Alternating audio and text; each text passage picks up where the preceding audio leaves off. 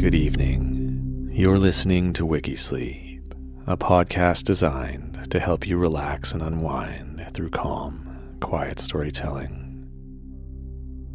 I'm your host and founder of the podcast, Adrian Sala.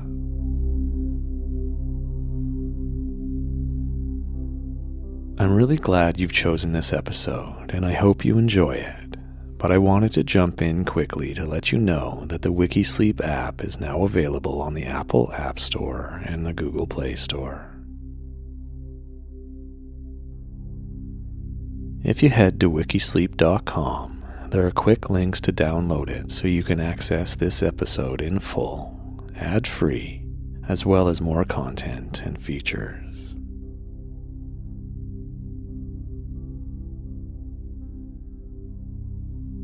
The Wikisleep app is free to download and try for a month, and with each subscriber, I'm able to create more content like this to help you sleep better. That's wikisleep.com.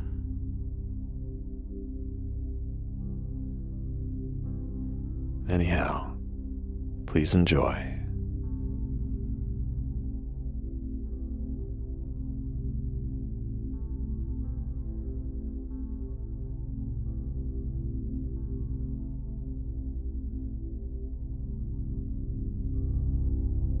This evening, I'm going to read to you about the Great Chicago Fire, a massive blaze that burned between October 8th and October 10th, 1871. It killed an estimated 300 people, destroyed roughly 3.3 square miles of the city, and left more than 100,000 residents homeless.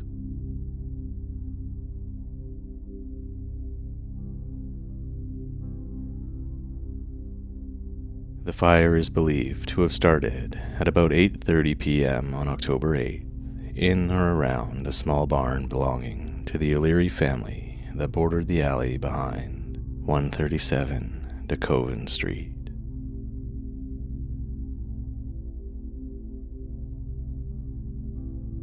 City officials never conclusively determined the cause of the blaze, but there has been much speculation over the years on a single start to the fire.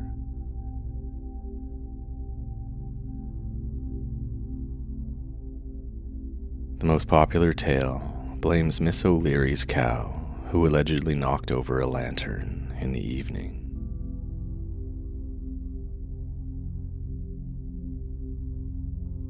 The O'Leary family denied this, stating that they were in bed before the fire started, but stories of the cow began to spread across the city.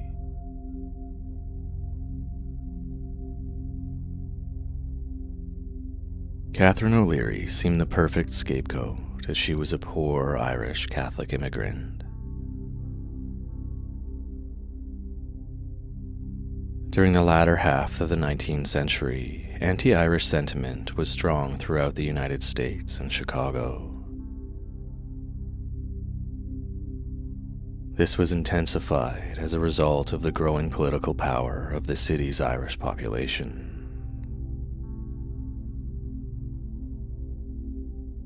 Furthermore, the United States had been distrustful of Catholics, or Papists as they were often called, since its beginning, carrying over attitudes in England in the 17th century.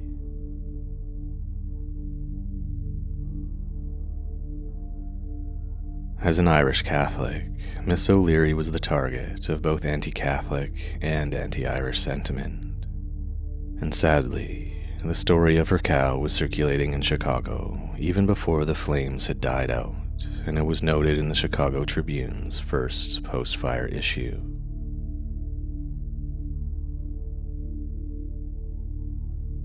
In 1893, the reporter Michael Ahearn retracted the cow and lantern story, admitting it was fabricated, but even in his confession, he was unable to put the legend to rest.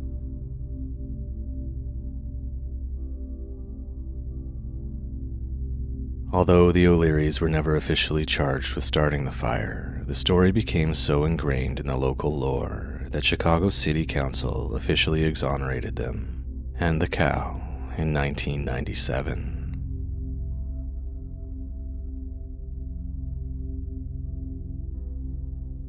At the same time, others believe that a group of men were gambling inside the barn and knocked over a lantern.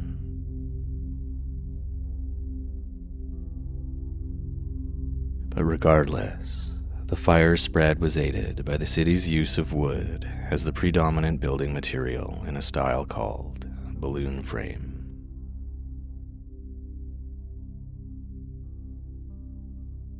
As contrasted with platform framing, in which each floor is framed separately, with balloon framing, the studs extend the full height of the building from foundation plate to rafter plate, meaning the fire can easily climb.